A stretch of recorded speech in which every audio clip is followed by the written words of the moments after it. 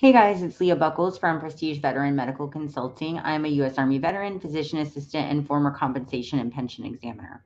So I want to come on today and discuss Nexus Letters in a video that we're calling Nexus Letter 101. So it's just some basic information about, what they are, what they can be used for, where you can get them, and things like that. So without wasting too much time, let me pull up this little PowerPoint I have prepared. Okay.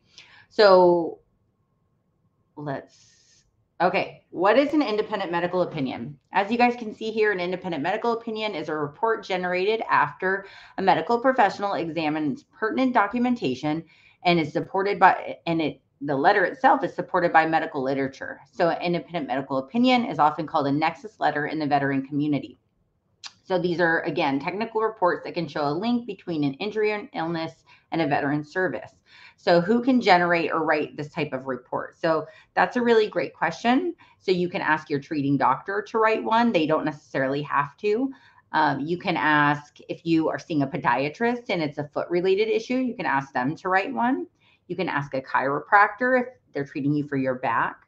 If you're seeing an audiologist, you can, for a hearing related issue or tinnitus, you can ask them. But mostly where we see these is for the most conditions, right, is either a doctor or a nurse practitioner or a PA is going to write, any type of medical condition, whether it's cancer or an orthopedic issue or headaches or whatever, right?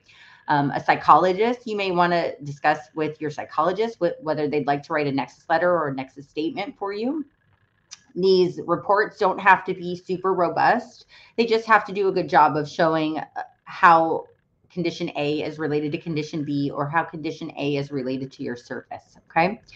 So they can be anywhere from, a couple sentences, excuse me, in your medical record to 10, 15 pages long. It just depends on who the author is, who the writer is, right? Is it your someone who's used to writing these types of reports? Again, there's no set standard on how many pages it should be or how many paragraphs it should be. It just, does it contain the information that shows a valid rationale as to why these conditions are related? Okay.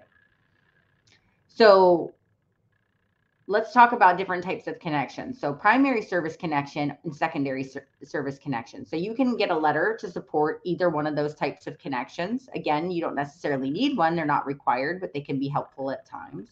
So primary service connection is when a condition has a direct relationship to somebody's service. Okay. So they were injured on active duty. They herniated some discs, had, doing PT or jumping out of an airplane or combatives or whatever, they hurt their back. It's documented in their medical record, or perhaps it's not documented because they didn't go to medical, but they have buddy letters and things like that. Those can be helpful, right?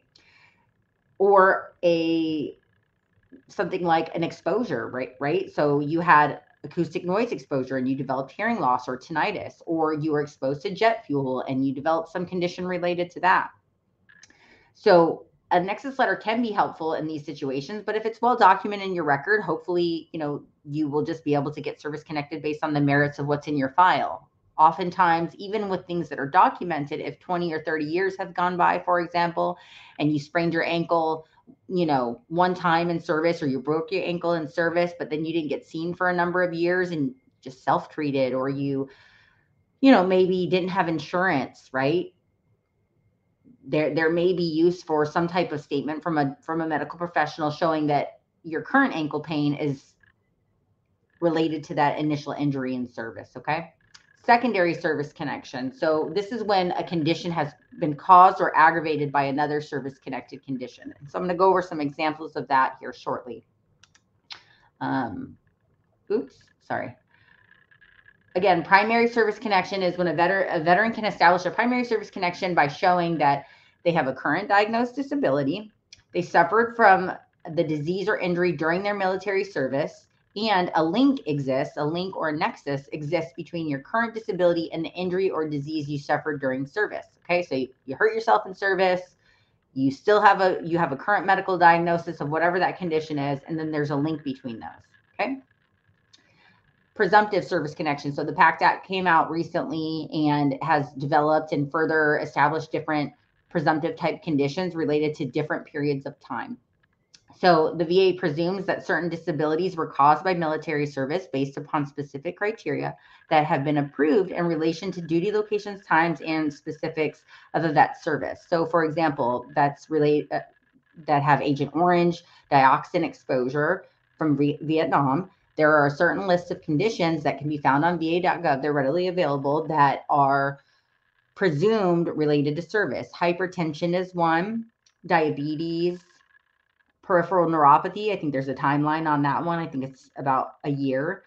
There are some cardiovascular diseases, some cancers, and things like that. Gulf War veterans, there's a whole list of items that are also presumptively related to Gulf War veterans, okay? Secondary service connection examples, okay? So like we discussed, when condition A is related to condition B and condition B is service connected, right? So migraines secondary to PTSD. So if someone's service connected for PTSD and it's caused them to have migraines or to worsen pre-existing migraines. Erectile dysfunction secondary to PTSD.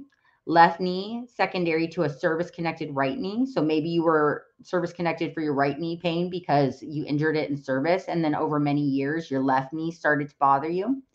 You may be able to show a service connection there or show that it's related to that right knee. Obstructive sleep apnea secondary to PTSD. Hypertension secondary to PTSD. These are all just examples, and this doesn't mean you're going to be service-connected for these. You have to. There are many variables, right? So if you have other more likely causes of whatever the condition is, then, just because you have condition A and condition B doesn't mean that they're related. It means they could be, depending on your risk factors and all kinds of stuff, okay?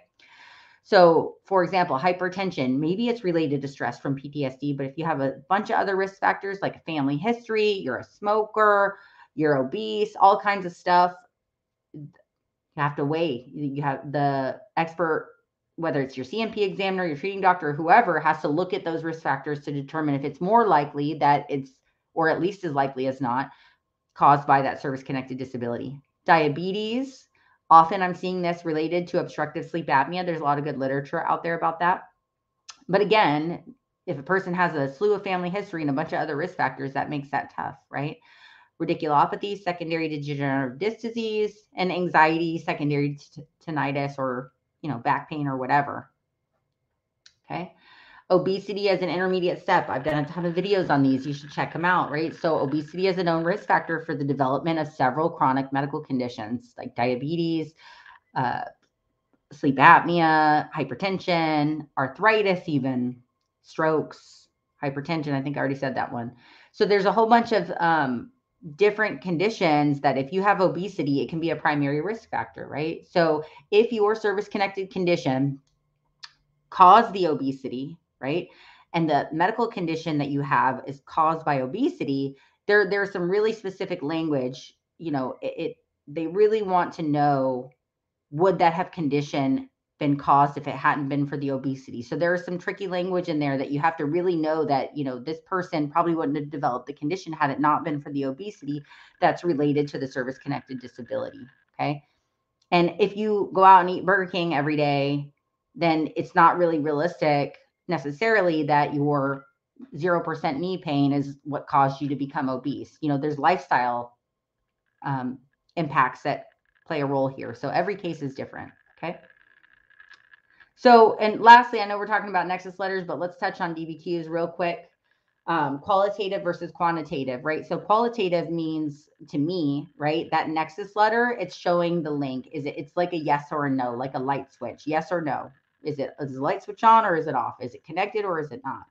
At least as likely as not. The DBQ is a quantitative data point that we've got tons of videos on DBQs and what happens in a CMP exam, etc. So these DBQs have lists of things like, for example, for the back, what is the person's flexion and extension and the range of motion and things like that. And that's what the rater is going to look at to determine what the rating is going to be. So the Nexus letter is more so like yes or no, is it related to service? And then the DBQ helps to determine what that rating is, okay?